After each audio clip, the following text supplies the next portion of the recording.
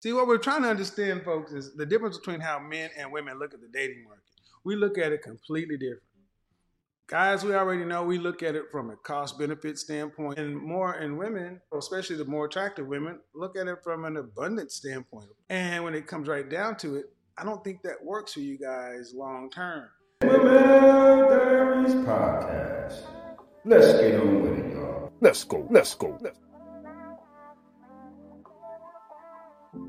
We can relax, have fun, get a good laugh, get information, and enjoy the show. I mean, do what it do, baby. Hey, good day, ladies and gentlemen. You already know who it is. This is your host, Nigel McKnight of Sigma Male Diaries. Thanks for the love, thanks for the support, and thanks for the subscribers, ladies and gentlemen. Remember to hit that notification bell. But today's topic is, are women lazy daters? I'm not going to hold you. Let's get to the show. If you weren't living in Miami, where would you live? Detroit, Michigan, or Atlanta. Detroit. I grew up for a long time there. I'm from Ohio, but I spent a lot of time. Detroit?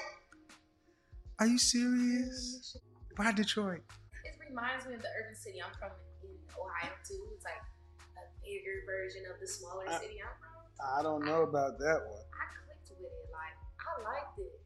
I love a Midwest man in general, so. Welcome to Detroit, where the river catches on fire and shit like that. Oh my. It's a dark place, but I was comfortable there. But anyways, I'm moving to Atlanta. Now, you know Atlanta is 17 to 1. Men and women, huh? Yeah. 17 to 1. 17. So what you telling me it's going to be harder out there? I don't want to hear that. 17 women? 17 women to 1 man, yeah. That's right. 17 women to 1 man. Straight, gay, or whatever. The fact of the matter is, see, I guess this ultimately what I'm saying is if you're serious about getting the outcome you want, here's my thing. When it comes to dating, why don't you ladies think about the math or the numbers? Or just think about like what it is you want and the likelihood of getting it. Why? Is because what you said earlier, we're learning the dating. So. I know that. You're saying why? I found out why.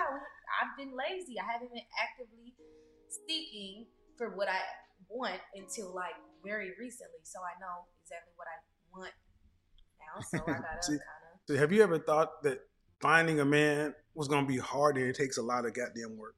It does take a lot of work. The more selective that you are. But did you think it was gonna be hard? I did not think it was gonna be hard. I'm like, oh, he'll come find me. Why? What about you? Did you think finding anybody would be hard? For me, absolutely. I've always thought that. And I did think about the numbers. And that becomes kind of that's where fear starts playing the fact. When I know the numbers are scarce, especially being as selective as I am, I know that it's harder for me to find what I want. So then it's not about being lazy. It's just I just give up. Like, I don't need a man right now. And then you only get older. Yeah. And then you get older because y'all ain't already in the what? Danger zone! 27 to 35. But why didn't you think, okay, if you want, what kind of car do you drive? You have a car? Yeah, I have 2 cars.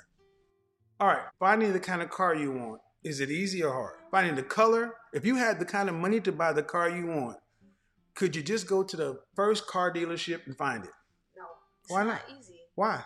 Because if it's exactly what you want, like I built my car. Oh. Okay. I can't build my man. But the point is you knew what you were looking for when you built your car. Exactly. But you had to get the money and the credit and everything else, and then you had to figure out what it is and decide, I'm not going to just go to the dealership or the lot or the paper or whatever. It's better to build it. If you know that about finding a car, why do y'all think finding a man that's even more valuable is less complicated? Good question. Finding a man is not supposed to be easy. Have you ever had trouble dating? Having guys approach you? No. Not See? trouble. Not approaching. Now, approaching me for the actual purpose of dating, yes. Some of them approach for something else. What do you mean? Intentions. What do you mean something else? We can go back to cars. No. This is what the show is. Okay. Do you ladies understand to us dating equals sex? Yes. So I had a good analogy with the cars to like still answer the question. Okay. If you see a real nice looking shiny car, and it's a sports car, you want to drive it fast. Like, you're not like, oh, is this car gonna last me long term? You know, is it gonna have my kids in it? Car seat. You wanna drive that car fast. You wanna get on 95.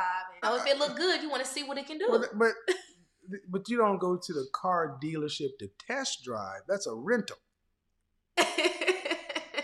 See, I'm talking about So when someone goes to get a sports car, they take more care of it than they take care of a rental. You're talking about how a rental is handled. If you wanted to have a McLaren, you would not dog out a McLaren if you're paying for it. Now, people may dog it out if you're renting it. See, what we're trying to understand, folks, is the difference between how men and women look at the dating market. We look at it completely different. Guys, we already know we look at it from a cost-benefit standpoint. And women, especially the more attractive women, look at it from an abundance standpoint. And when it comes right down to it, I don't think that works for you guys long term, because you say it's hard to find somebody not hard to get somebody to approach you. It's hard to get the kind of buyers you want interested in buying. Yeah, approaching with purpose. Well, all right. Well, let's do it this way. If you were a car, how would you sell you to the kind of the driver you want? You gotta be able to sell yourself for the buyer that you're looking for. Well, do you guys do that though? Sometimes, no. If you want a market who is men to buy you, you got to actively sell yourself to the kind and caliber of market you want. You got to make it inviting.